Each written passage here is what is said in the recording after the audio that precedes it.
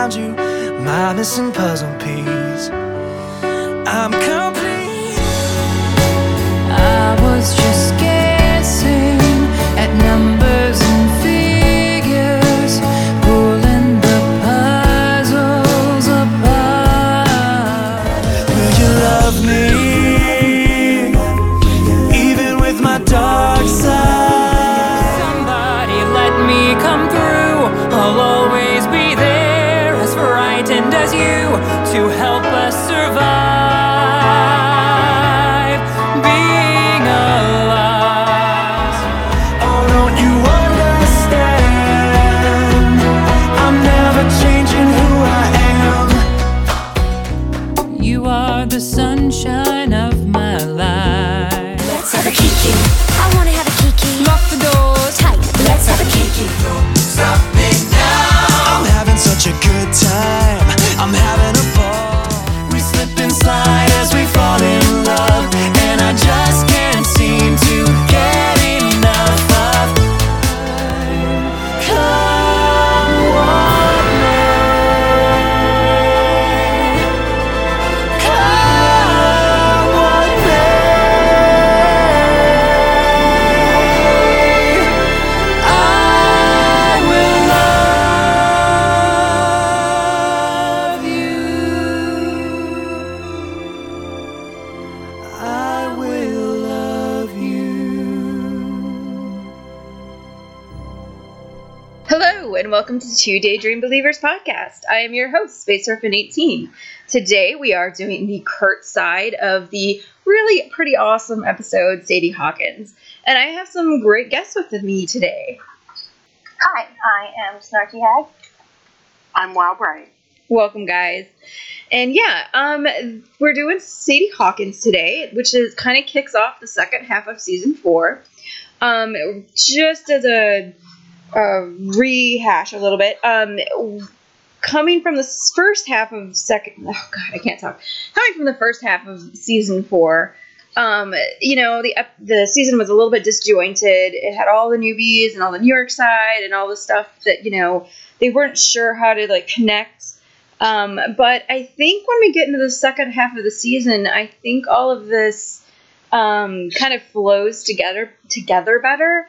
And I think this is the first time that we have a New York arc that still stands alone, but still kind of ties in what's going on with Lima. So I think that's kind of interesting. But also, I think that it's also a much funnier episode than the previous episodes had been. Everything was so, drowned in heaviness. And this one's kind of a light and fun and really engaging episode. Go ahead. I've suddenly lost track of what comes before. Is this right after the Thanksgiving one? This It's there's right after Glee, actually. Glee, actually. Yeah, Glee. So what we have before is I should I should have set this up. What we have before, we have kind of Kurt's arc kind of reaching a climactic point with being alive, and then we have the Glee, actually, which is kind of a standalone, even though Kurt and Blaine kind of reconnect in that episode. And then this episode kind of starts the second half of his season 4 arc. Yeah, I agree. I feel like one of the reasons it's easy to enjoy it and find it to be more fun is because some of the heavy drama sadness has been alleviated on a lot of the characters, and everybody has a chance to kind of breathe and kind of see what they're all about.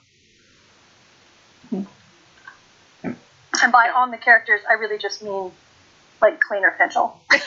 I have absolutely no idea what's going on with the newbies. I fast forwarded all those parts and I don't care. Oh, no, yeah, we're not I think they're having drama. Yeah. They are having drama. And Tina's probably having some drama too. I feel for her. Yeah, she's going through some stuff. But we don't even have to worry about that, because the New York stuff in this episode is pretty much standalone. We don't really have anything, we don't have to deal with any of the Lima stuff on this one. So when we open up, Kurt is going to college for the first time. And yeah, you guys have thoughts on the reintroduction of Nyada? Well, he's in this awesome blue hoodie, right? Yes. I love the blue hoodie. And the Nyada campus, I guess it's the main building or the campus center, looks like museum or a really nice office lobby. And I don't know, does anybody know where that was filmed? That wasn't a set, was it? Or was it? The one Yada room that they keep reusing over and over again is a set. The campus center, or wherever he's reading The flyers? Yeah, I don't know. Yeah. Okay. Yeah, but the weird thing is, like, well, I don't know, it's weird. It's how they want to set up this part of the plot, right? He's like, oh, it's just like high school. Mm-hmm. And I'm like, how's college like high school? It's different from my experience, but okay, I can understand. I mean, I guess I'll go with that. I think what they're trying to do is, like, show the way that, like, I just said like twice. And I never say like. Rachel's pushing the narrative that this is New York, everything's different, this is adult life, we've got to change, things are going to be different. Right. And he's still adjusting to the fact that, like, his understanding of the world is based off of the life that he lived right. Up to, X amount, 3 months. How long has he been in New York? 2 months? I'm not even sure. Since September, and this is now January. And the only things he has to, like, put things in perspective are his real life experiences or his dreams about what things would be like.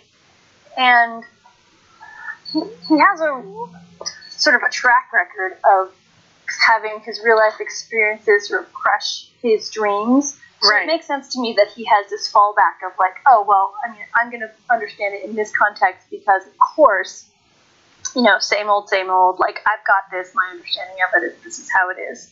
Right. He's wrong.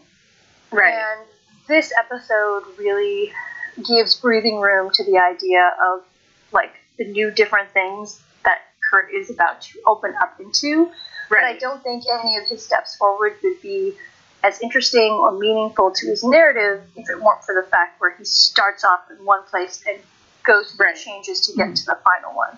I think, in addition, I have two thoughts coming out of that. One is I went to a college of music that wasn't exactly huge, and it was like high school at times. There were definitely cliques. I went to school for composition, and there was like 10 of us, and we had our own little section, and there was the education majors were their own thing, the performance majors were their own thing, the musicology students were their own little clique.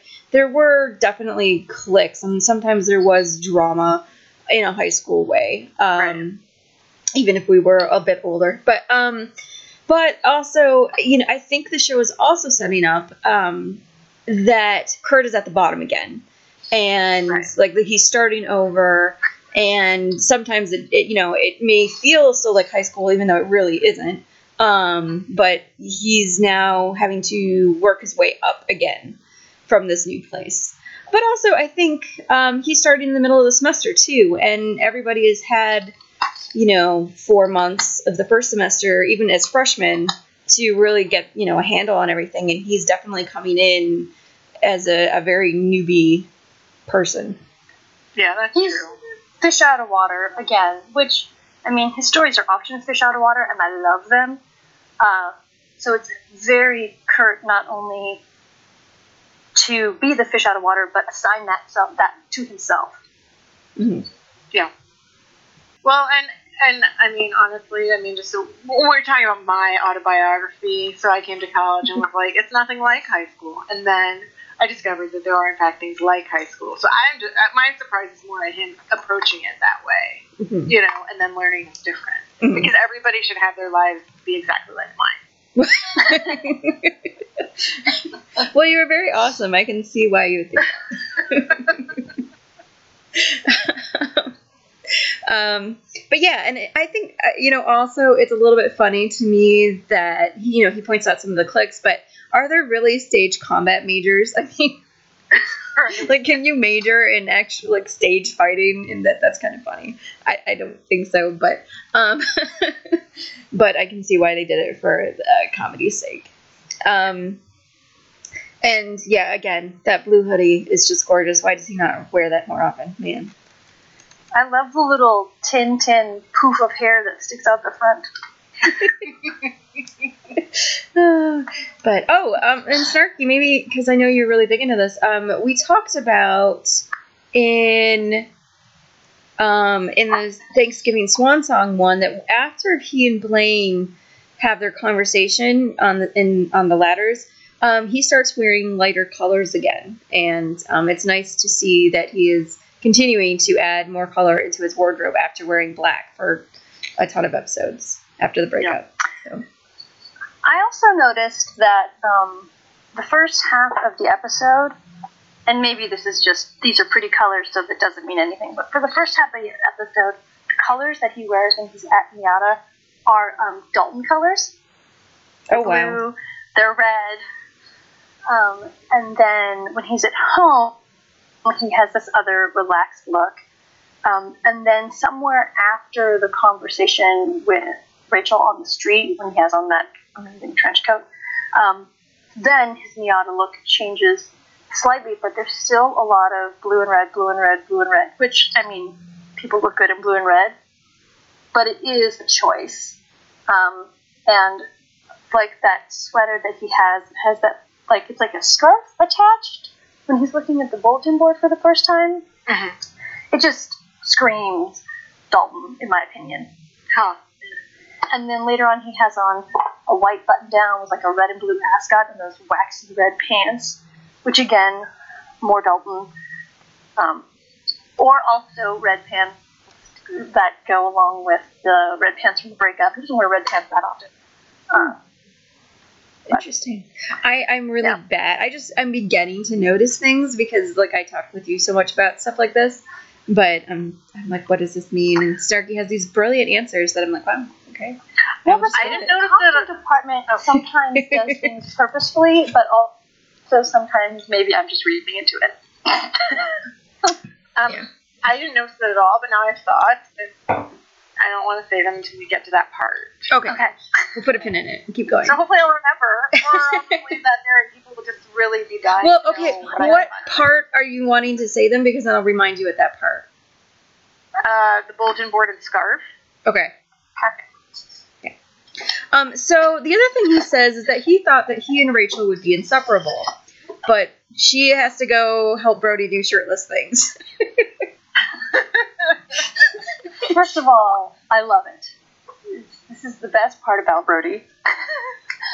But I can see why he would think that, because she was so stuck to him at McKinley, and she was so miserable without him until he finally arrived. And, you know, didn't you expect for her to be basically walking around with what she would refer to as her best guy all the time? I mean, just sort of like hopped on his arm, reminding people that this is someone who just showed up at Winter Showcase and then got into the school. I mean, not really subtle.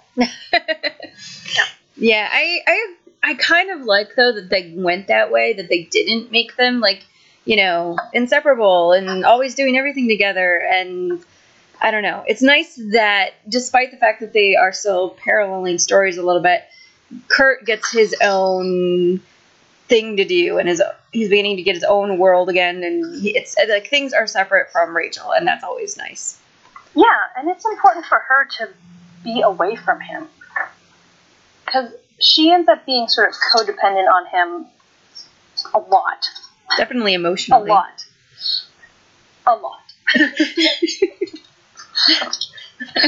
But yes, Magic Mike the musical, I love it. Yeah, that was RB would totally go see it. I don't know if I'd see it with Brody, but, you know. Well, I thought he was trying out for it. Oh, he's just trying out for it. Yeah. So, you know, just a little foreshadowing, sort of. But not really. That's a good point. Because they haven't brought up the whole escort thing yet. That's no. I think that R&B was still trying to decide whether or not fandom hated Brody or not. Right. Yep. They're like, how will we get rid of him? I don't know yet. We give him these great lines. Why don't they love him? So yeah, and Kurt decides. I kind of like something that came out of the whole being alive thing, at least to me in my interpretation, is that after Kurt sings that, something that comes out of the whole being alive performance is that Kurt does start to go out there and take chances again. Whereas I think after the breakup, he kind of just shuts down for a long time. And so, yeah, he goes out and he's like, I have to make friends. I'm going to go join clubs and do things. And I think that's really cool that he decides to go and try to find places that he can fit in instead of just being like a wallflower and taking his classes and not trying anything. Seeing his approach now with Closed Cannon and having a parallel to the 2009 episode where Bert basically makes him go out and join a club to make friends, I really loved it. I was like, oh yeah, that is how it works. Yeah. I mean, it's interesting when you compare it with Blaine, who joined 32 clubs and still only managed to make one friend, but whatever. Oh, well, and I don't understand. He should have all the friends. Well, he probably does. Well, I'm sure Blaine does. He just doesn't they're think just they not are good enough for him. Right. I'm kidding. I mean, no. I mean, I'm sure he thinks everybody is good enough. He just doesn't feel but he's not good enough for them. Right. Whatever. Yeah. Right. But he has a lot of adoring hordes, and I don't say that badly. I mean, for good reason. So, he can be selective. It's not weird for him to have someone say, like, I just really love you. right. Well, and but speaking of adoring hordes, so also with the Winter Showcase, Kurt has this thing preceding him. Like, people know who he is before he walks into the room. Not everybody, or some people don't care, but, Adam's pretty freaking impressed. Mm-hmm. And I'm just going to assume there's other people who are pretty freaking impressed, and Kurt is so clueless that he just, it takes, Adam being a freaking hammer to be like, oh, yeah, I guess somebody thinks I'm attractive. Yeah. I mean, that's why it was funny that we don't get at least some point where Rachel is, beamingly walking around with him. That I love is all true. the fics that I've read over the years where people at Miata think that Kurt and Rachel are a couple. Which makes sense.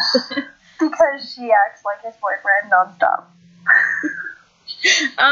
So do we want to talk about, what do you get? Okay.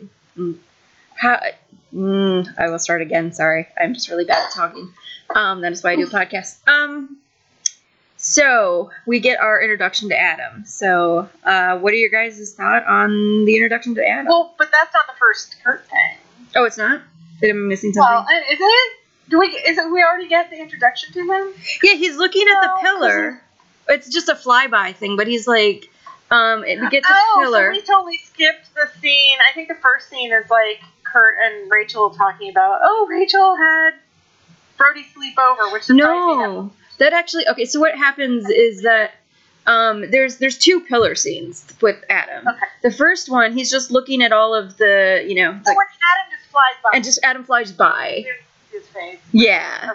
Yeah. And he's just like, I always thought he says Miata show choir, but I always thought it sounded like not a show choir. And I was like, what? But basically, he's like, you should join the Miata show choir. Okay, that's right. And that's pretty much it. And he's like, oh, and he just thinks about it. So. I mean, I, for one, would have loved for him to join the Grand Guignol. Is that how you pronounce it? The what? Was that on one of the there were three. There was, four. There was the Elizabethan Club. Mm-hmm. Right. The Tennessee Williams Play Reading Group, which he clearly joins. Right, because he's reading it later. And then there's the Grand Guignol. I can't speak French. GIUGNOL Club, and that's a theater company from Paris that did realistic horror shows. Mm-hmm. Yeah. Oh. Yeah. Which fits right in with And, Ryan Murphy's, thing. I would have loved that. Yeah. Because we would have gotten some sort of devious villain covered in blood, and that would have been fabulous. I bet Chris Colfer's sad they didn't do that. Probably. I still wonder. To watch him, trying to just sort of going to all these various clubs and making that face with the wide eyes of oh my god, get me out of here. I'm in over my head. I have to wonder with the playwriting stuff if they were still, because in season 3 is when they were like, we should have Kurt write novels or his own stuff, and Chris was like, no, we're not doing that. But it's still hinted throughout the rest of the series that he writes stuff. So Yeah. Well, sure, because he's, unhireable. Matthew shakes fist angrily at Sky. oh man. I don't know. So yeah, he's looking to join the show choir, which is Adam's Apples, which is obviously a pun on Adam Apple. What I wouldn't. Do you guys remember when the spoilers were coming out though, and Adam's name was originally Paul? It kind of makes me wonder what the group's name would have been back then. Paul's balls. Yeah. I was going to say, I only went to bad places. I only went with alliteration. So. Wait, alliteration. Wow, Snarky. Would that be female genitalia? Oh, male genitalia as well. All kinds of genitalia begin with T. Phallic. Fallacies. Oh, man. Pumpkins. Paul's pumpkins. Yes. Wholesome. Okay. And then, then we get the scene with Rachel and Kurt on the couch, and he's singing. Can I give a shout out to the sweater? I Yeah. love that sweater. I want that sweater. You should have that sweater. And I don't didn't remember. buy anything from the auction.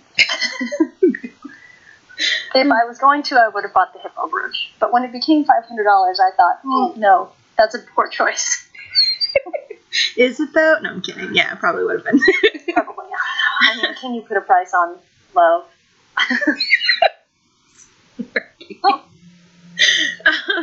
So we have this scene where Kurt is practicing his warm-ups, which is good for him. You should be warming. I should always warm up before you sing, ladies and gentlemen. It's important. And then Brody has slept over because, believe it or not, there is a kind of mini Rachel arc in this episode that you don't really figure out until the end. But basically, yeah. And I like that Kurt says, well, I'm glad I have my white noise machine. Right. Because I love how scandalized both of them are that she had a boy stay over. Right. They're both like, oh my god, can you believe it? I'm Because so the Limoncello mature twins. now. The Limoncello twins are on it. Oh, man. And I love that Kurt, we talked about this in Thanksgiving a bit, but Kurt is just not really that impressed with Brody at all. And he's like, okay, well, whatever. If you really want to do that, that's fine.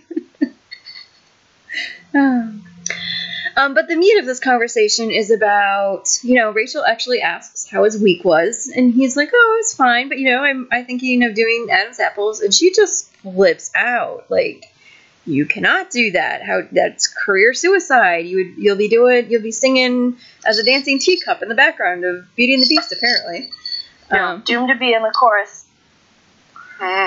And Which is her worst nightmare. yeah. Worse than death. So I don't know. I think she's being a little melodramatic here, but but the thing is, I mean, Kurt he hears her and he's a little bit sad about it in this particular scene, but I love that he just kind of ignores her anyway. He's like, whatever, okay. Yeah. He definitely, he considers it. You can see he doesn't brush it off as like, oh, she's crazy like always. He's like, oh, take that into consideration while I sit here with my sweater and my teeth. So, my question about her is that, so at what point, because she doesn't say it, in that breathless kind of way she used to, where he's totally hyper, in season 1 and 2. It's like, oh no, you can't do it because it's career suicide. She says it more calmly. And, when did that change happen in Rachel? Was that, just in New York, or was that, more season 3? No, I think it was New York-ish. She was In still that kind of. conversation, she makes a point to say, like, we're not in high school anymore, things are Yeah. different. And she's really carrying herself in a, I mean, she's still essentially the same, but she's carrying herself with more maturity. Yeah.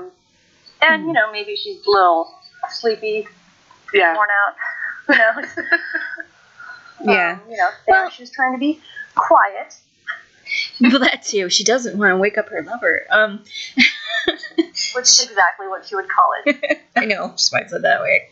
But she's ever since the New York stuff and since Makeover and whatnot, she's been really trying to do this whole I'm an adult thing and this is how adults act and Right. it's just her personality hasn't really changed, but the way she's been holding herself, I guess, has been Right. different. She's been trying to portray, you know, highly adult, sophisticated New Yorker. Yeah. Even though Well, she's had a makeover. Yes, she has. It's kind of a bummer, though. I kind of like the panicky Rachel better, but Oh yeah. Well, well. she kind of gets back to that in season 5. Yeah. And yeah, I'm not a real huge fan of season 4. And I have a thought later on when they're talking on the street that I will save for that particular moment. Okay. But yeah. I understand a lot of where Rachel's coming from, and I understand a lot of the reasons she says what she does, but I'm still like, come on, Rachel, ugh. So, Yeah. all right.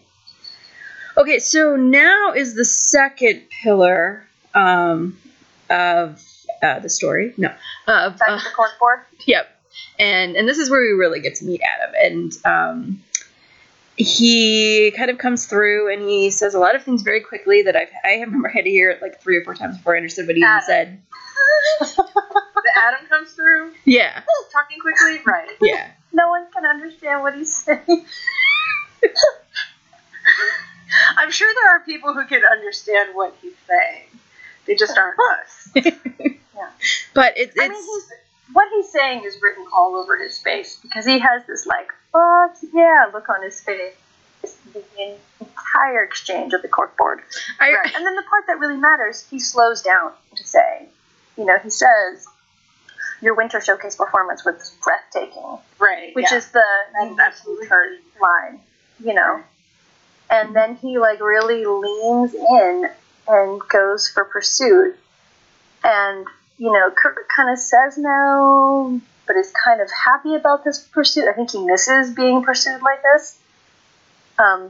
And then as they continue on, there's like that weird, you notice it, Wilbert, that weird like fade in and out, sort of supplant something romantic on top of a not entirely romantic conversation that like hits you over the head with like, he is wooing him. Wait, what do you mean? Make it Was obvious. music There was like a fade in and out of like their faces. Sort of they're also- looking, like no, it was a that's close on later. their faces. Oh, This is the swirly camera, though. They go around the pillar and around them, and it's kind of like the camera moves around really quickly, as if, you know, coming in and zooming in, kind of like a rom-com-ish type thing. the chase is on kind Yeah. of thing. Right. Yeah. But, though I did make the joke in my meta that I bet Adam hangs around his pillar to like, because he's always there, so he's like watching his pillar and trying to come in for the kill like a hawk. Okay. Okay. Oh, this is just a joke. I like Adam just fine. Adam watches the Say that is not unknown behavior among college students when they are interested in somebody. I never knew anyone who did anything like that, but I've heard.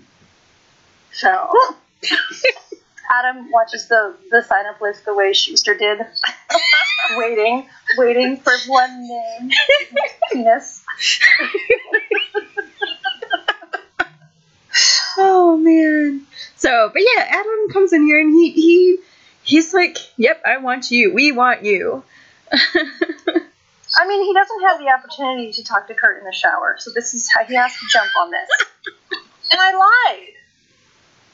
I'm looking back at my notes. You're right. This is the fade in, fade out scene. Yeah.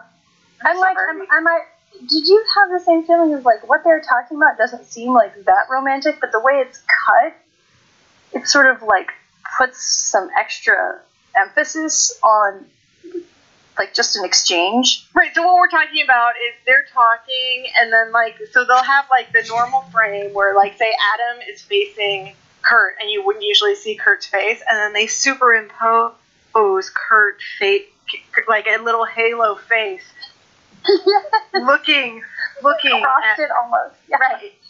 Their eyes don't quite meet because whatever, but it's like the Brokeback Mountain poster. If people know the Brokeback Mountain poster, it's like the Brokeback Mountain poster.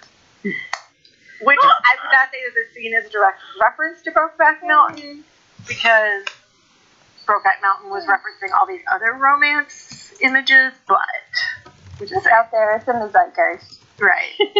But yeah, the him talking about Kurt being breathtaking, and then the way that was cut is like I don't even remember. Aside from Kurt's outfit, I don't even remember the rest of it. So Very, very Dalton outfit.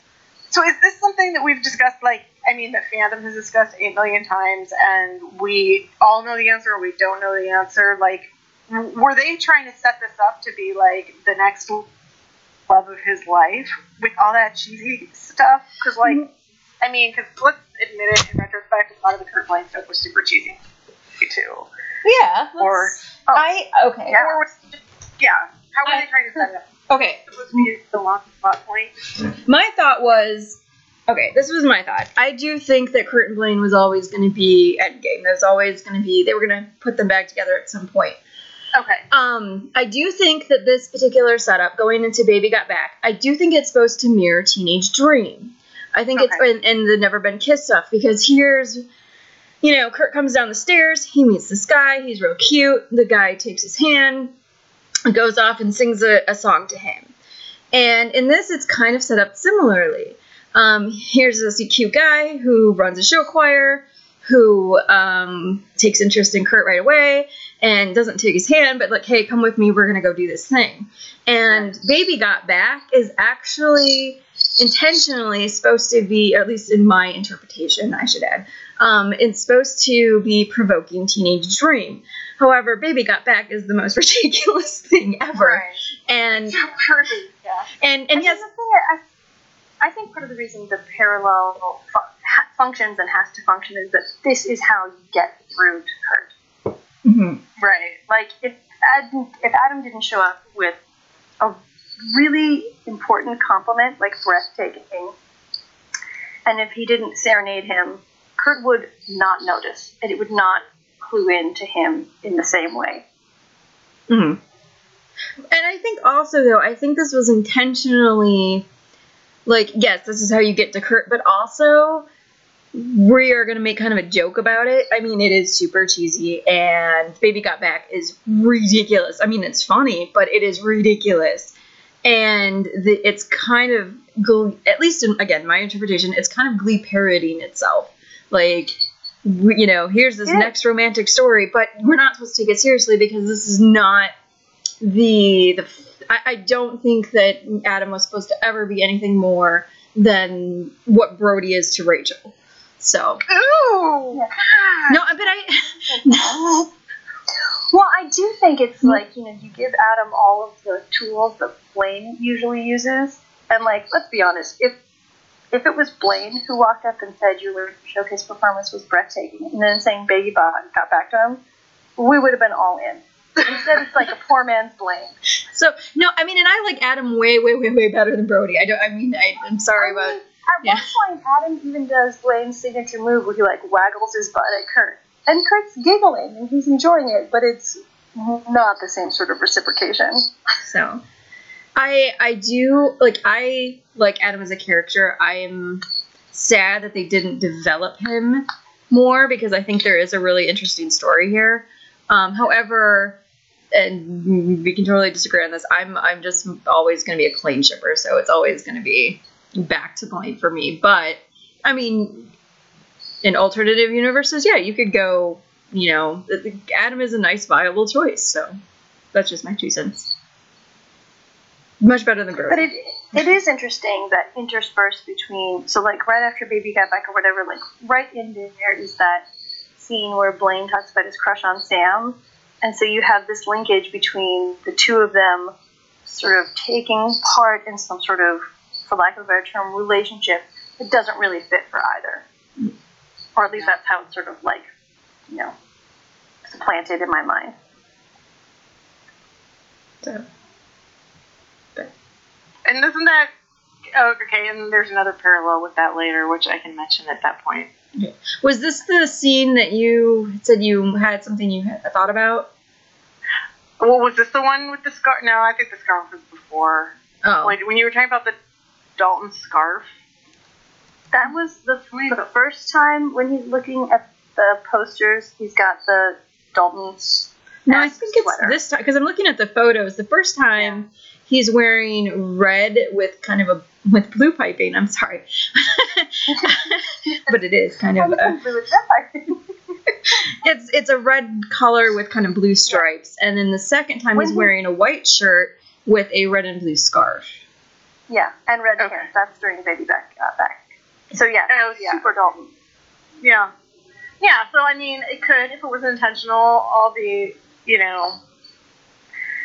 calling back to that, but in a, I don't know, not great way, or not as effective way, or maybe purposefully not as effective way. Mm-hmm.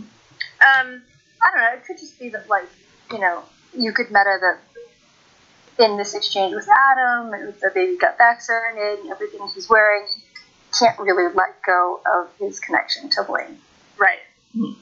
Well, yeah, and that comes up later, too. Yeah.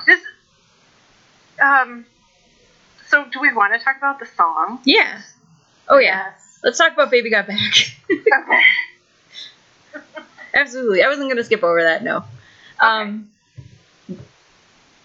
Oh, did you have thoughts? Because I was going to go ahead and let you guys have thoughts, but I will say So I didn't know at the time that the episode came out, because I'm like, a spoiler avoider, and I was not familiar with this artist, that this song, this version of Baby Got Back was like basically a carbon copy of somebody else's cover of Baby Got Back. Mm-hmm. And that there was really no point in suing because it was a cover. You can copyright... Well, I suppose you can copyright arrangements of original works, but he hadn't. And and it's not automatically covered under copyright law or whatever. Right. So they just basically ripped off this dude's... does anybody know the name of the artist? Let me see if I can look it up. Yeah, basically, I feel really bad because, like a rum chocolate souffle, Jonathan Colton. Jamie had actually done a little bit of research, and they basically said what you said, that because it wasn't original, because it was a cover, they didn't have copyright protection. Yes. Yeah. And so that Glee could rip it off. So then there was this whole thing where the artist that did the cover sued them. I think there was a settlement out of court, and they did eventually give him kind of like an asterisk credit on it. Okay. But yeah, that was a big thing at the time when the song came out. There was all this legal stuff going on with this song, and I think that kind of put a sour note on this whole performance, just because I remember in this entire episode, because I remember that was in the media a lot about how Glee rips off artists, etc., etc. Right. Yeah. Which, yeah, and just seeing the performance again, and like the tune that they do, I'm like, that is not in Sir Mix-a-Lot's version. That tune is not, I mean, you have to. It might be based on it, but so anyway, whatever. I don't know how the lawsuit turned out. But yeah, so that's something I guess that poisons the well as well on Adam. On Adam, the yeah. fact that it was a bad choice of Adam. Yeah, how dare he? How dare he appropriate other artists' work? Yeah. Adam, dude, is evil. Yeah. No, Adam was not evil. Glee. It's a weird, it's a weird song to sing to Kurt. Yeah. It doesn't really fit, but that's okay because that's kind of the whole point of the I was gonna say, I think that's like the trying to make something. Plus, I don't like this song. I don't like this version of the song. I'm not a big fan of the original, but this scene I think is really funny. Like the way they're dancing, the way Adam's getting really into it. It's just a really funny scene. But I don't know. I had to keep looking away. I Yeah. was getting embarrassed. Oh. Kurt enjoyed it like too much. Like it seemed kind of overkill in my opinion. Like For you can't him be to liking enjoy it it this much. Yeah, like you can't possibly be liking it that much. Maybe he's like, oh my gosh, these people are bigger dorks than my Glee club in high Yes, that's what I got the impression of. Like, oh my god, I cannot believe this is the most ridiculous thing I've ever seen. That's what I took it as. I didn't take it as, oh, I'm now falling in love with this guy because look, he's singing about butts. It's like, oh my god, they're really doing this. It's not like, oh, I'm so sucked into this magical Hogwarts. No. Shout out to, there were a lot of people in this background, and I don't know most of them, but I do know one was Joey Richter, who is one of the Star Kids. And he There's played. a really funny note on the Glee wiki that's like, in the, you scroll down to the bottom of each episode and it says like trivia, and the note is like, Joey Richter was the second person from Star Kid to appear on Glee. The first was Darren Criss. It's like, oh Jesus, seriously? No shit. Yeah, for other news, this guy. Joey Richter played Ron in a very Harry Potter musical, whatever the name of that is. In case anybody. He was at wanted to know. Hedwig the night I went to Hedwig. Oh, was he really? I saw, which is funny because like I saw him, whatever, it doesn't really matter. And then I was leaving, and someone like rolled down their window and screamed out to him like, "Are you Joey Richter?" And he was like, "Yes." And I'm thinking, "Yes, okay." Like, is there a follow up? I don't know. So yeah, there was some BTS stuff because Darren was on set during this because Joey Richter was there. So, but anyway, and I'm sure this must have been a funny thing to film. I mean, I don't, like if you saw a bunch of people having to do this on set, I'd just be sitting there laughing too. So Yeah. It's really funny because Adam's supposed to be this posh, sophisticated, older gentleman. Okay, who says? Or that's what people were expecting.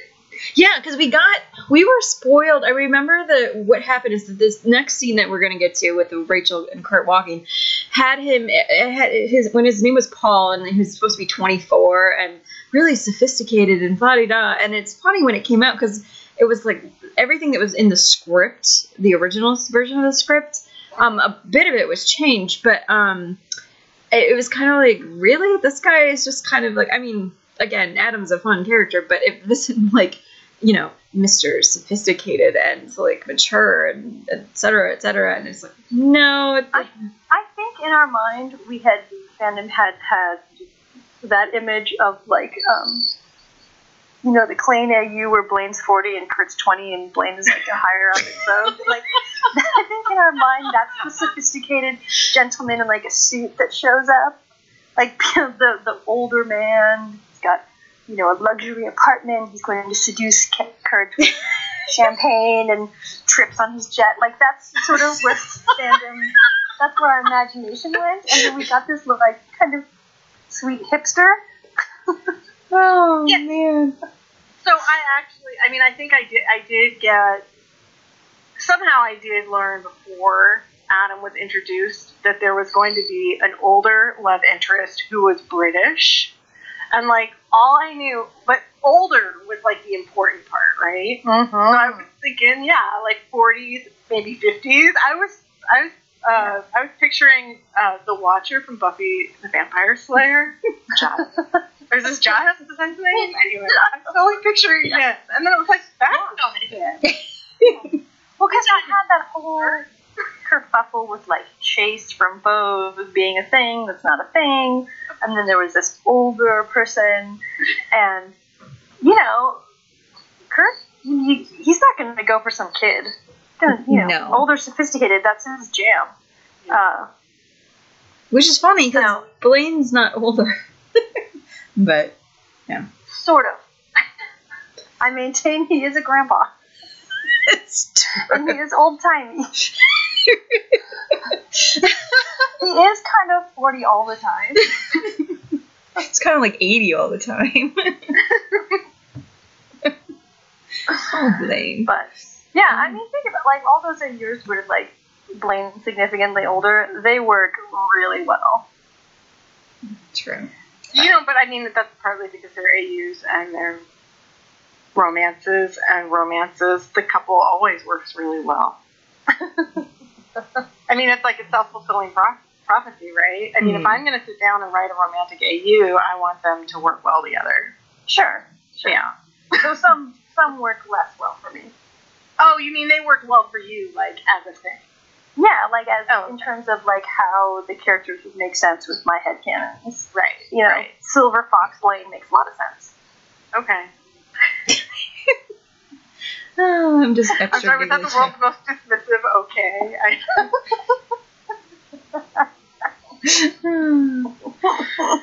Old Blaine, Grandpa Blaine. You know what though? I kind of take, you should read those fanfics and he's 30 and he's already getting gray hairs. I'm like, really? No, I'm sorry. I know some people can As a get gray 40-year-old, hairs. I find that offensive. I'm like, I'm only 34. I don't have gray hair yet. Jeez. One of my friend's moms went gray when she was 17. Yeah, no. When Hungary got invaded and she was Hungarian. So. One of my friend's dads was all gray at 25, so it can happen, but it's just kind of like, No. So, yeah, that's Baby Got Back. Oh, that song. Alright, so the next scene that we get is in New York. This actually was filmed in New York. Uh-huh. And, yeah, because they're out on the street. Yeah, I'm pretty sure it's New York. And this is where Rachel and Rachel's going to give Kurt advice all throughout this scene. Rachel is all about the reality smackdown of like, pay attention, you idiot. Pay attention, you idiot, to Kurt. Yeah. Yeah. Because she's not paying attention to the cars. No. Okay, No. did you feel... Okay, I'm going to... Do we all think she was going to get hit by a car? Yes! That No, was it was gonna be the very special episode of Glee. That's my thing. When she walks, and we'll talk about content in a second, but when she walks across the street and she kind of stops halfway through, I'm like, God, is she gonna get friggin' hit? Because like you don't stop in the middle of a New York street. Just you keep going. It just So every time I watch this scene, she's headed towards is Brody on the other side.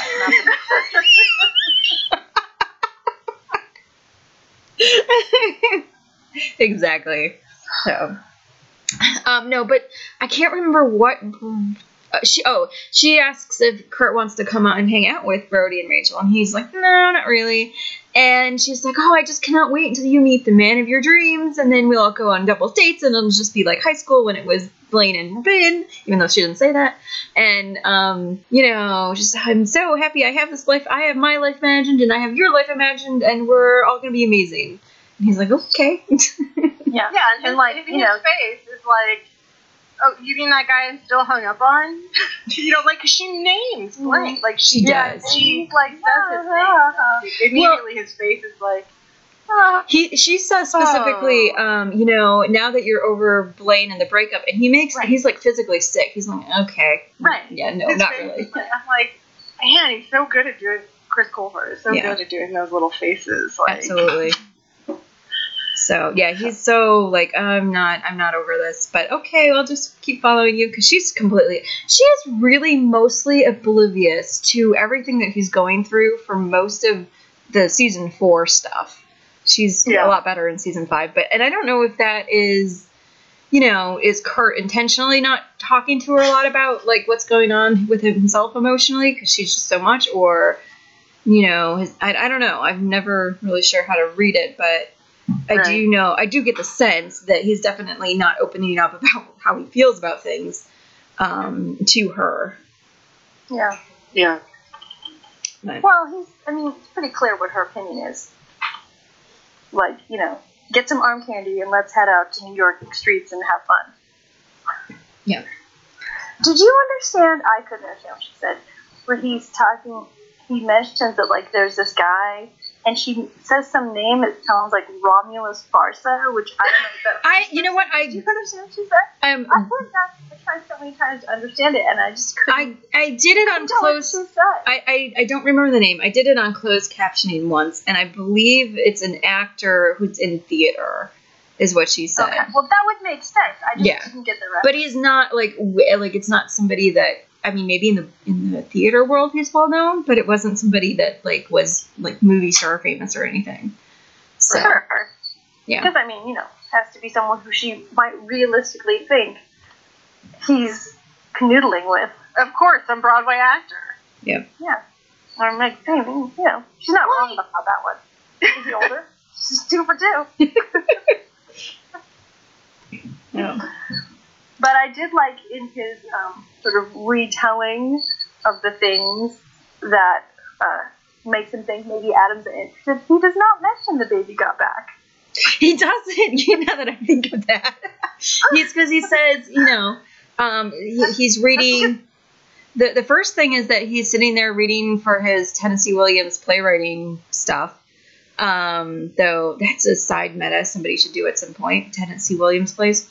Totally. Why? I don't know. I just think it'd be interesting. Like, because Glee does this. It has this thing. It a lot of times puts in references purposely. And I feel really bad because the makeover one, and I didn't bring it up on the Kurt side, and I ended up doing it on the Blaine side because I completely forgot. The 2 movies that Isabel mentions that they go see for that double feature, actually... Oh, no, it wasn't Showgirl. No, that's later on. With the red balloon and something else. And it actually, they tie in a little bit to Kurt's story, and it was kind of interesting.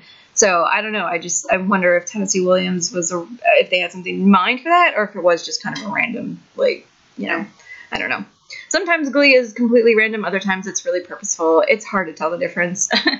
But anyway, Adam walks by and he tells Kurt that he looks like a young Paul Newman. Right. These are flashbacks. Well, Yeah. yeah. Kurt's wearing that thing that's like half a t-shirt, half a sweater. Yeah. Okay. He's just like, I just want to touch it so I can understand it. Like, what is this texture? So it's like no other. He's so Kurt is retelling these, and we get to Rachel because he's like, I'm not sure if this guy is interested in me. That's right. Yep. So let me tell you, like, these things. I really can't read the signs, and so there's these flashbacks to basically like Adam drooling all over him. Well, you know, I will. Yeah, and especially the one where Adam makes him take a compliment. Like, forces a compliment on him and then looks very pleased with himself. Like, also, good job, Kurt, not naming Blaine. Smooth one. Yeah, I'm totally not thinking about my ex-boyfriend at all. Who looks very pleased with himself, Kurt or Adam? Adam. Okay. When Kurt says, okay, thank you, Adam's like, yep, I got this on lock. It's like, Adam, did you not see... Okay, again, I understand you're blinded by the whole tight sweatpants situation that's going on there, and the hair and the everything. I get it. But, like, you know, you give him a compliment, and the first thing he says is, my ex-boyfriend was the dancer in our relationship, which, I mean, launch 1,000 fics, please. But, and then Adam's like, no, seriously, like, I'm trying to compliment you, like, this is me hitting on you, please understand this. And then Kurt's like, oh, okay. And then Adam's like, and then Rachel says the thing that everyone's thinking of, like, you know, let me flick you on the forehead. Well, no, okay. When are you going to get it? I'm going to defend Kurt a little bit on this, okay? Because let's talk about the last time, like, he had feelings for 2 guys, for Finn and for Blaine. Right. And for Blaine, like, he thought that Blaine was into him too. And because of all of the flirting and all the touching and all that stuff. And then it turned out, like, he was into Jemiah. And so Kurt, I don't think Kurt trusts it, you know? Like, yeah, no, sure. So I do. We all know in retrospect that Blaine was into him. He just didn't understand that he was into him. That's true. It's also very hard, like, to reconcile that the statements that he's making when he's walking down the street with that trench coat on and the scarf and the hair, and he's just, like, flawlessly gorgeous, you know? Right. Gosh, why would anyone be interested in me? Yeah, like, I would be an awful person, and probably 10 people would be interested. I think that also, I mean, Kurt, looking back at his history, Kurt always thought he was going to be alone. He never thought he was going to have a boyfriend. He never thought that, like, you know, he still got, I think that, you know, one of those things, it's kind of like, I still have a hard time believing that, like, people like me, and I know my friends are like, are you crazy? We like you. I'm like, I know, but I spent so much of my life people not liking me, it kind of like gets ingrained in your head that you're not a likable person. So I understand that, you know, Kurt getting, you know, like, you take a compliment, Kurt, it's like, yeah, you have to hit him over the head because he's got it in his head that he's not a likable person. Yeah. But it just brings up the whole question for me, and maybe this is jumping ahead, why Adam hasn't asked him out. But whatever. I'm just throwing that is a good, because the story would not work if he did. Oh, okay. Oh, yeah, because it's all about, because the theme of the episode. Yeah. Okay. Yeah. No, I mean, in reality, I don't. Yeah. You don't get to know much about Adam, but you could argue that Adam's been attempting to ask him out the entire time. He's just not that good at it. It's true. Right. Like, are all of these things, all of these compliments, all of this, like, come join my Adam's apples, is all of this, you know, is that part of him asking Kurt out? You know? And yeah, I mean, this is, you know, 15 minutes of the entire episode. It's like there's not a lot of room to really develop the story as much as it could have, and it would have been fun to see. So. And I was not that suave at the age of 22. He's sophisticated. He's older. He's handsome. Well, this is a quote. I wrote down the quote because I remember when the episode came out, I was so excited by this quote because it's like, he's 22, sophisticated, handsome. And wasn't Chris 22 in season 4, or was he 23 by then? No, 21 in season 22. He was 22. Yeah, so I was like all over that quote. I was, you know. That is a good point. So yeah, but so Rachel, you know, okay, so here's my thing, because I do think what Rachel says is valid. In the scene, she says, you know, if he's not going to ask you out, go ask him out. Take a risk. Right. It's not a bad thing.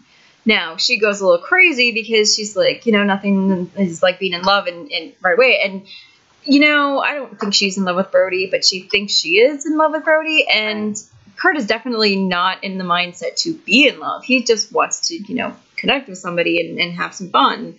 I don't think that he's looking to fall in love again, but... or at this moment in time anyway. Yeah, he totally rebuffs her. Like, he's just shocked when she says love. He's like, wait, what? Like, do you love that guy who's been in our apartment?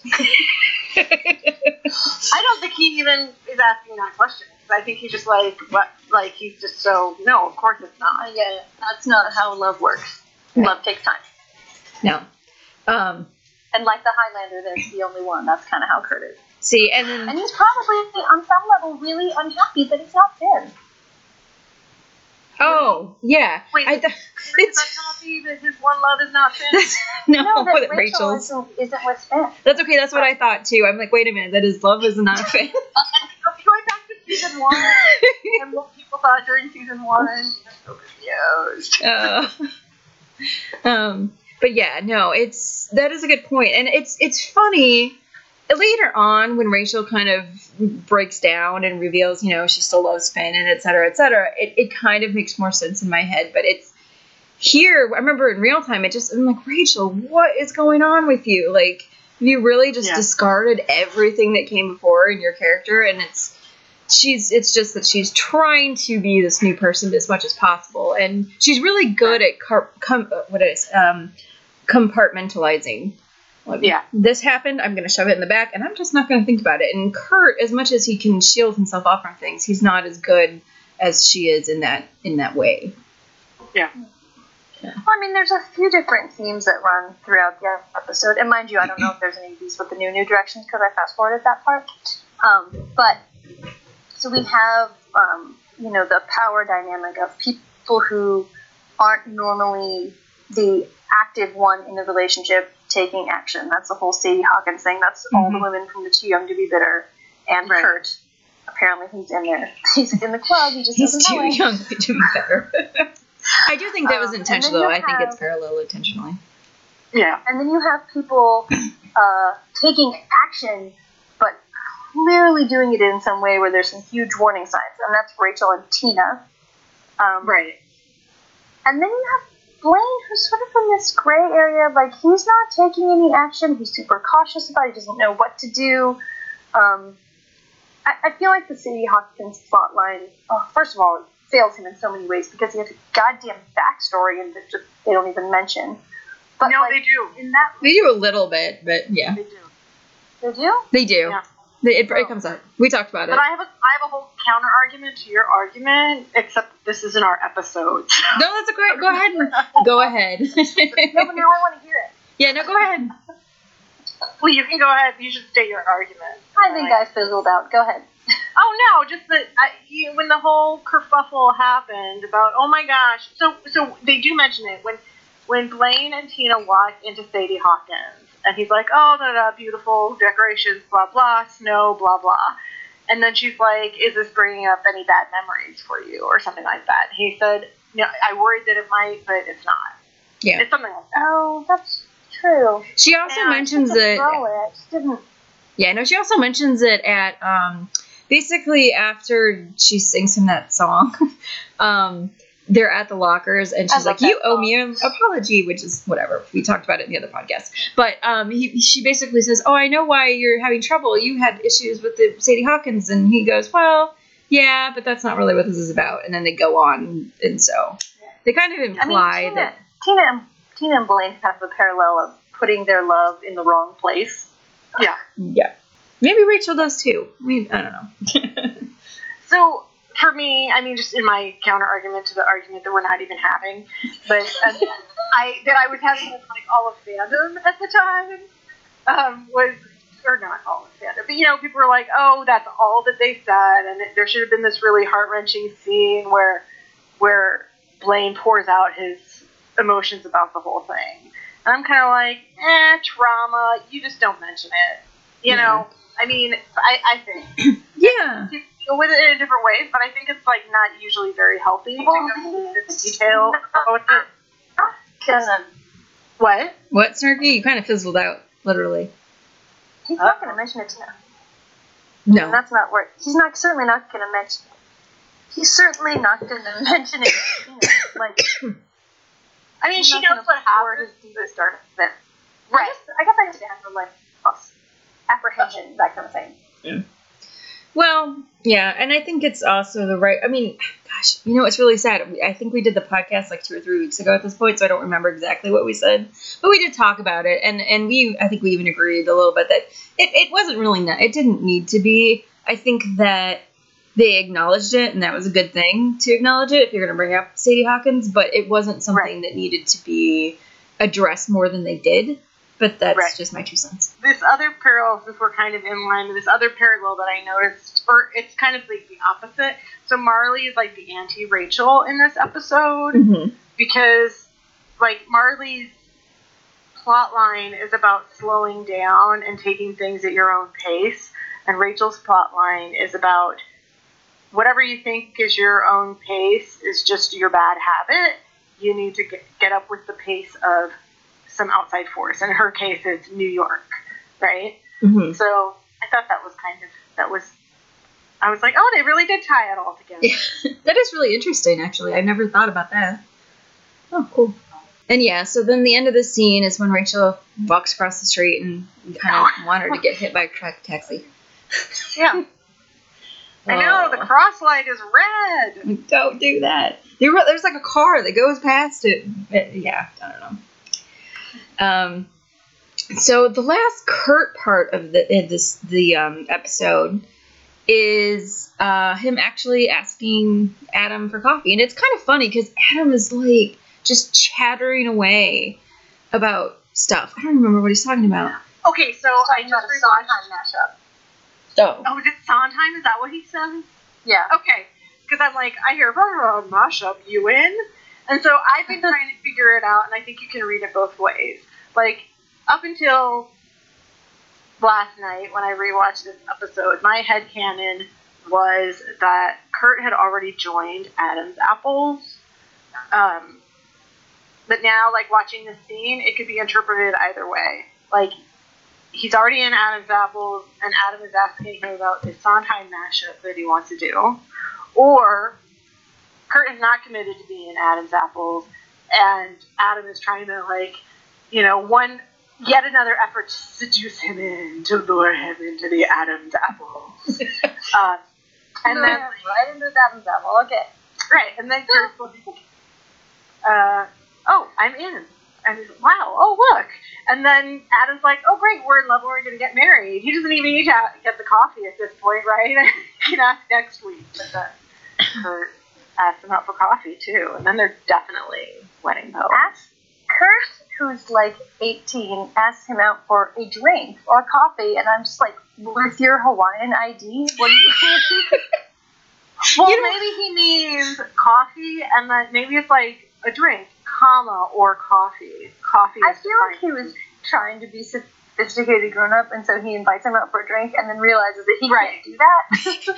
right. Can I say I love how awkward Kurt is though about it because he's so nervous and he's cute and he's just like, oh, okay, let's do coffee, and it's just really sweet and cute and I like it. Yeah. When he stops and does the fake tying of the shoe. Wait, what? Yeah, when Adam's coming, he's pretending to tie his shoe. Oh my god, it's adorable! Yeah, which makes me think maybe he hasn't joined the Apples because he could just casually walk up and talk to Adam, or maybe he's waiting. Maybe this is after Apple's practice. Who knows? To set the trap and lure someone in.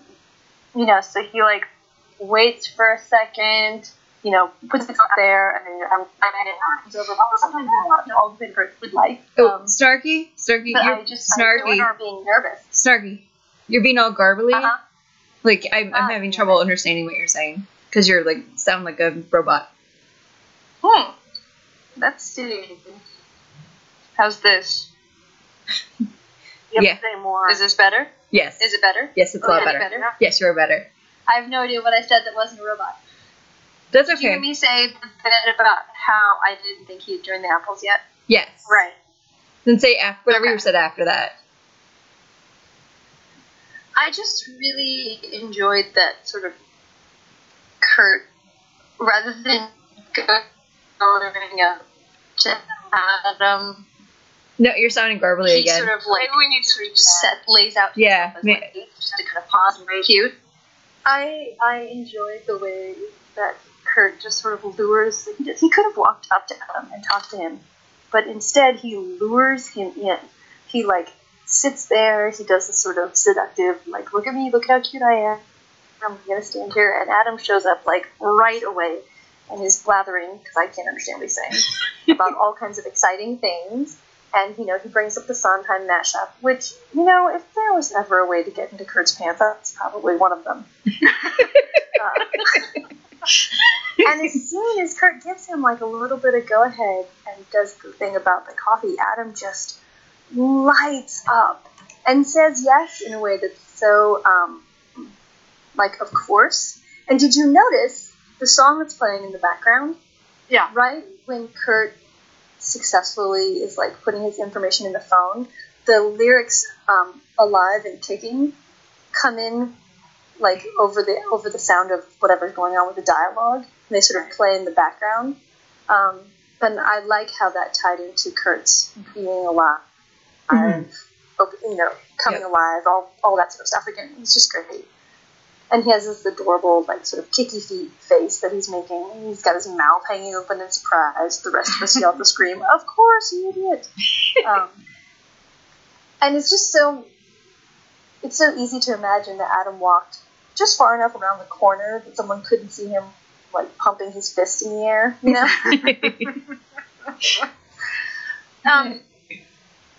Oh, and just to get back to something boring and technical, just in terms of what's going on in this scene, is Kurt already in the Adam's apples? So what was your conclusion on that? Because I think that got me garbled. I don't think he is, Okay. because I understand that Kurt's trying to get Adam alone, but if he was already sort of his friend in the group, first of all, he already had his phone number, probably. Right. Also, Yeah. because of practice, and also he would maybe be more inclined to walk up and talk to Adam and a group of people if they were already linked in some way. Yeah. No, I agree. Because it had always been my headcanon that he was already in Adam's apples. And then I'm like, how did I not notice before?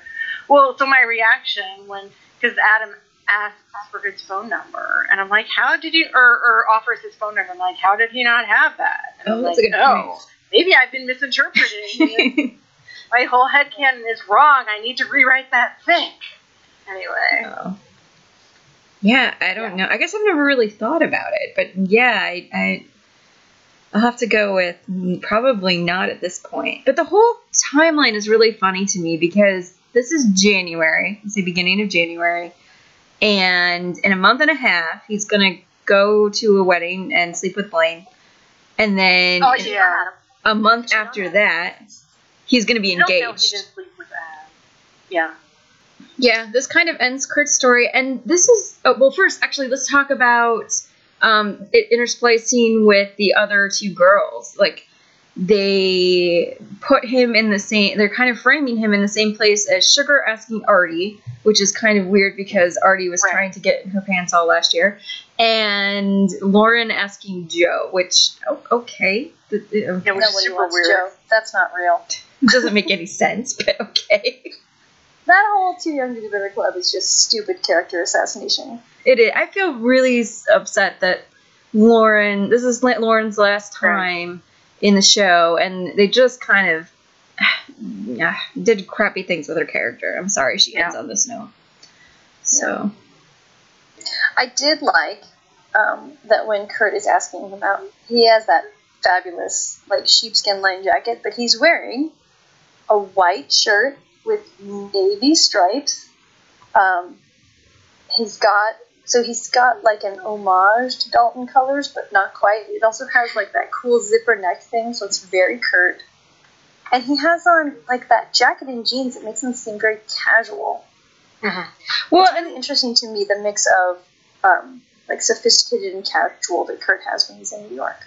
I was going to say, we've talked quite a bit about how Kurt's style changes a lot in season 3 when he gets more into vests and jeans, but once he gets into season 4, he's toned down a lot from his exuberant season 1 and 2 choices. Yeah. Oh. He doesn't spend so much time commuting. He doesn't have enough time to That's stuff true. on his clothes. Bushwick is quite a ways out there. I just think he doesn't have the money. Oh, yeah. That too. But shoot, I had a thought. That's good. Oh, one of the other things that the show starts doing, they do it a little bit in this episode, and they do it a lot in Diva, and a couple times in other places. But I think in Guilty Pleasures, they cut between Kurt and Blaine's stories, and it feels intentional because a lot of times it's you end on a shot of Kurt and then it cuts to Blaine, or you end on and again, I think that with costumes and with props and with editing and whatever, I think that they're trying to still incorporate the Klaine story in there if it's not explicitly stated. So you mean how Kurt asked somebody out and then they pretty much cut instantly to Blaine dancing with Tina? And yeah. It's neither of these couples are appropriate. So, but yeah, this is where Kurt's story ends in this episode. And before we get to Rachel, I do think it's unfortunate that we don't see Kurt go on that date.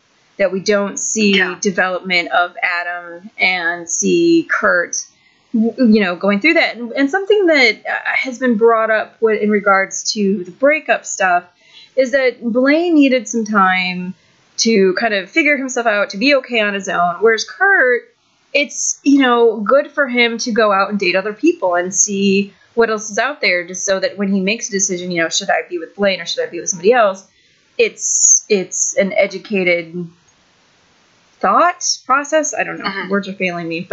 But so not seeing the rest of this Adam stuff, it makes me a little sad. I'm glad there are a lot of fics out there that do flesh things out.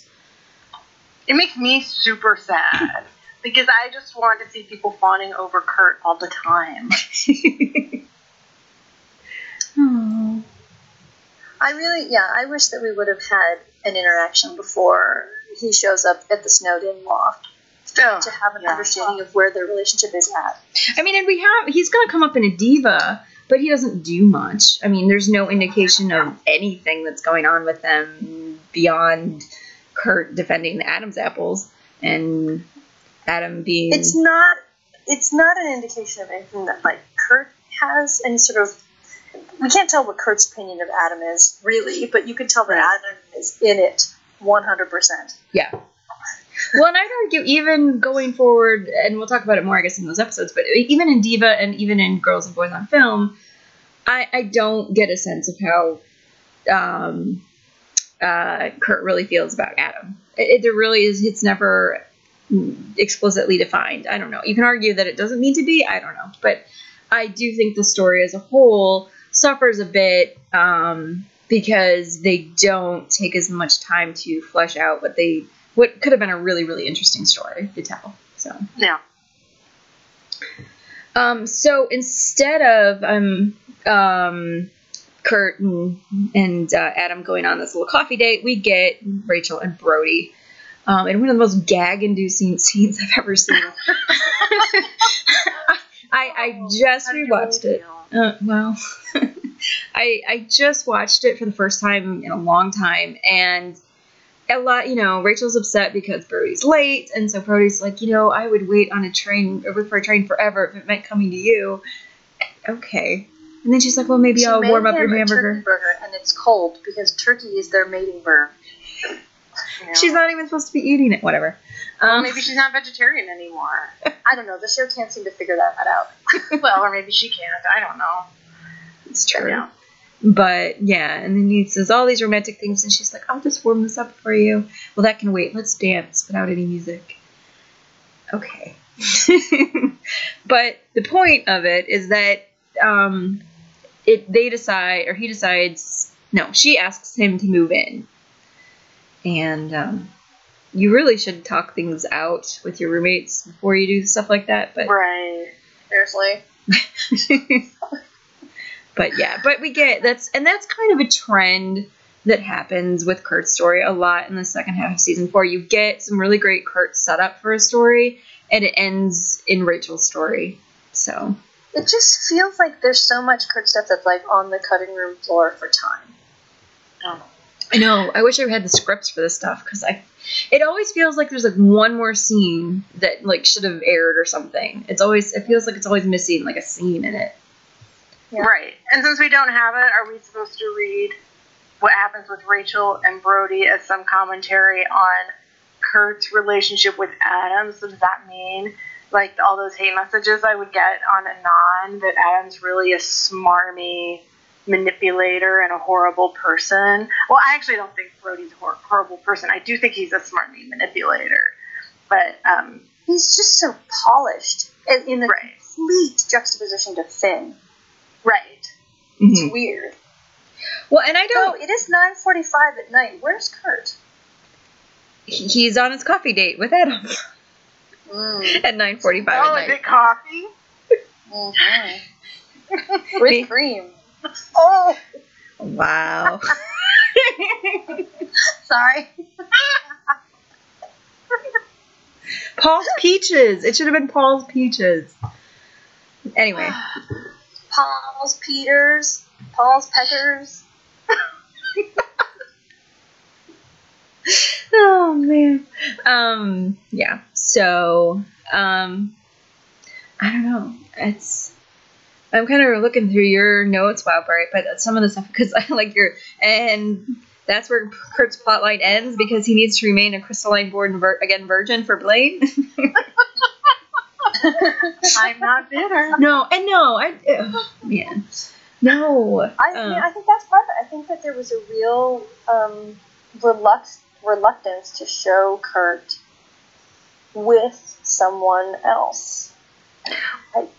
I wonder, just because I remember gone very well. at the time, because we had gotten the spoilers and we knew that Kurt was going to have another love interest, and there was already, like, this was the time when Ryan Murphy was on Twitter and getting a lot of feedback, that's for sure.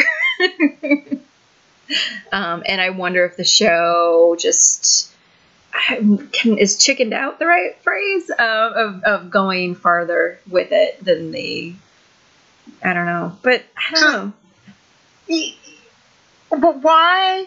And maybe this other episode is the time to have this reaction. But why is that family's reaction? Because Blaine. Well, or is it because everybody all the people who would have the same reaction with Blaine left as soon as Blaine cheated on him, or is there some other standard? I mean, like Blaine clearly has this romantic interest in Sam, and then people ship Lamb without it being nearly as controversial, at least from my perspective, as the whole Cadam thing. Yeah, I don't know. I I don't. think there's something about the visuals. The most you ever see is Kurt and Adam sitting on a couch, and at one point Adam taking his hand. And even I'm trying to think, in season 6 with Blanowski, there's not very many visuals. There's a real lack of non-Klaine, Kurt or Blaine romantic visuals that are out there. Mm-hmm.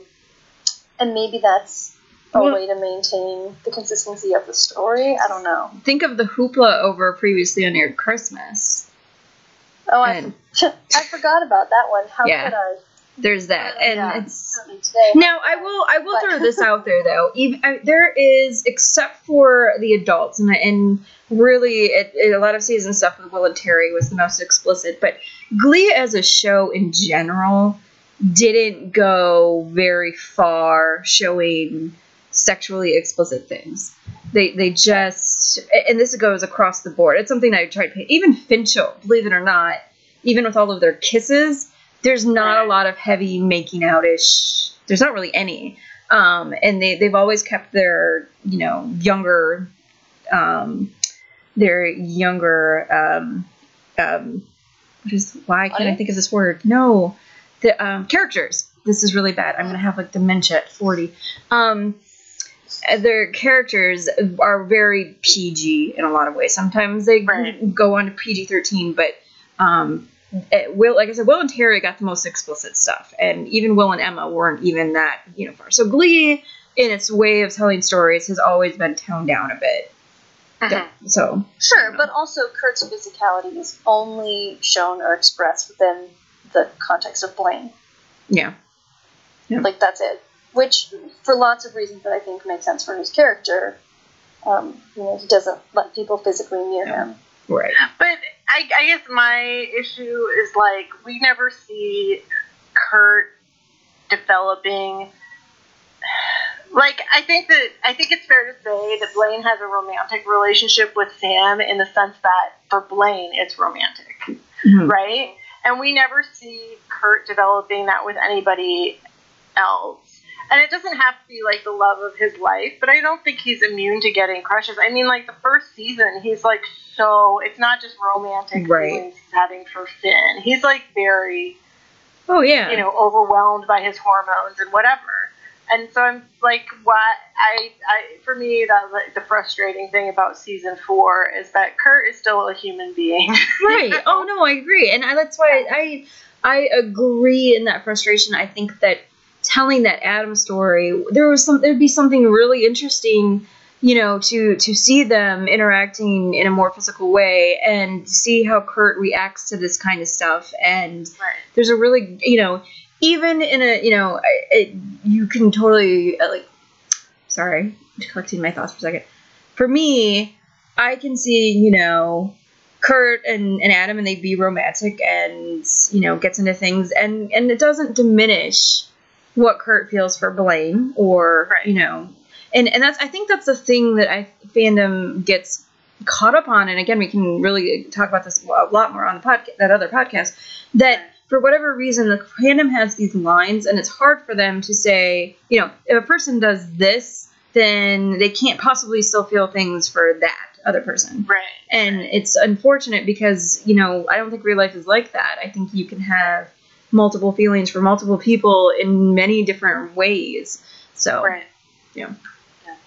I think the Cadam story is really lacking a flirty coffee date scene.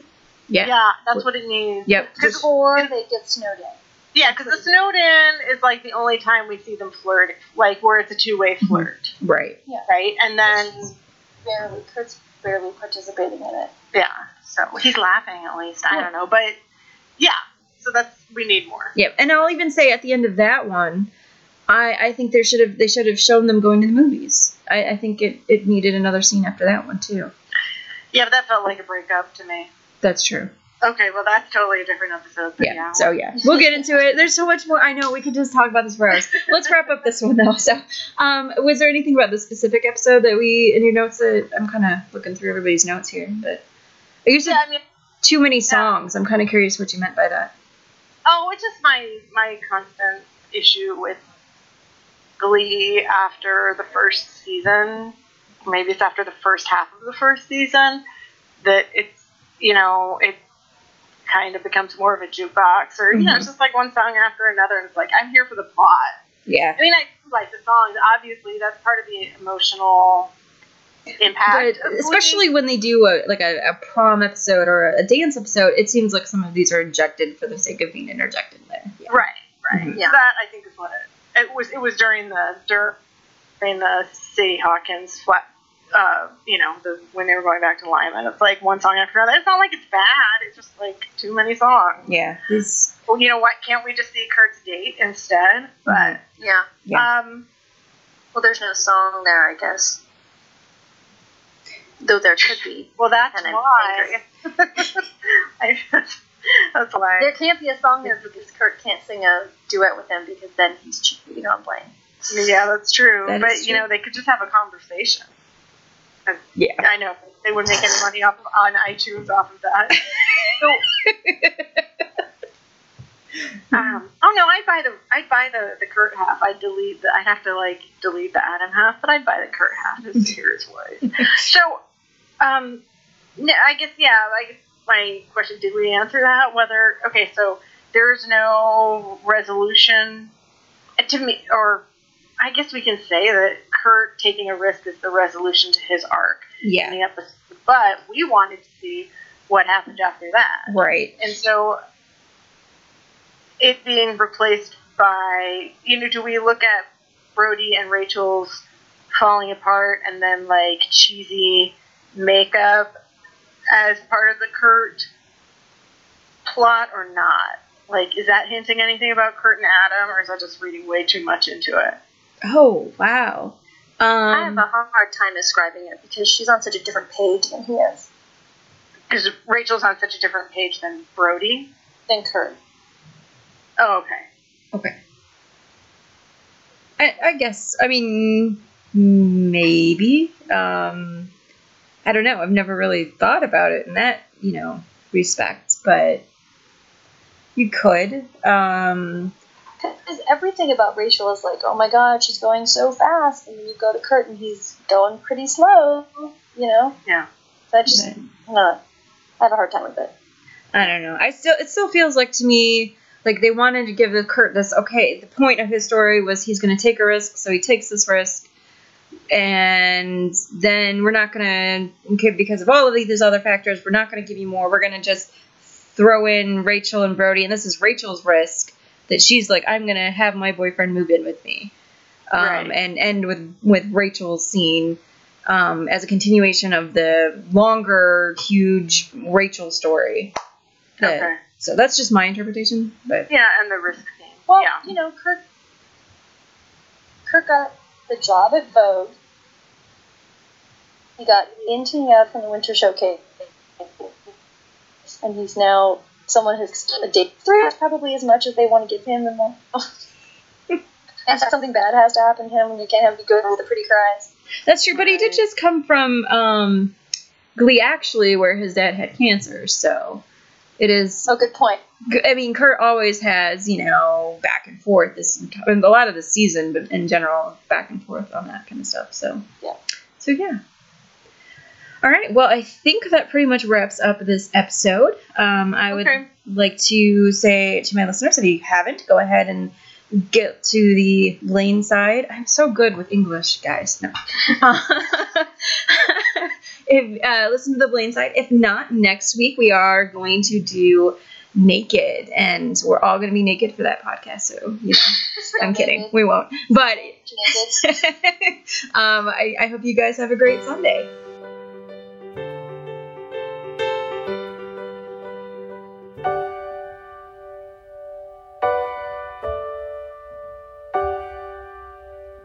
finally found you, my missing puzzle piece. I'm complete. I was just guessing at numbers and figures, pulling the puzzles apart. Will you love me, even with my dark side? Somebody let me come through. I'll always be there, as frightened as you, to help us survive.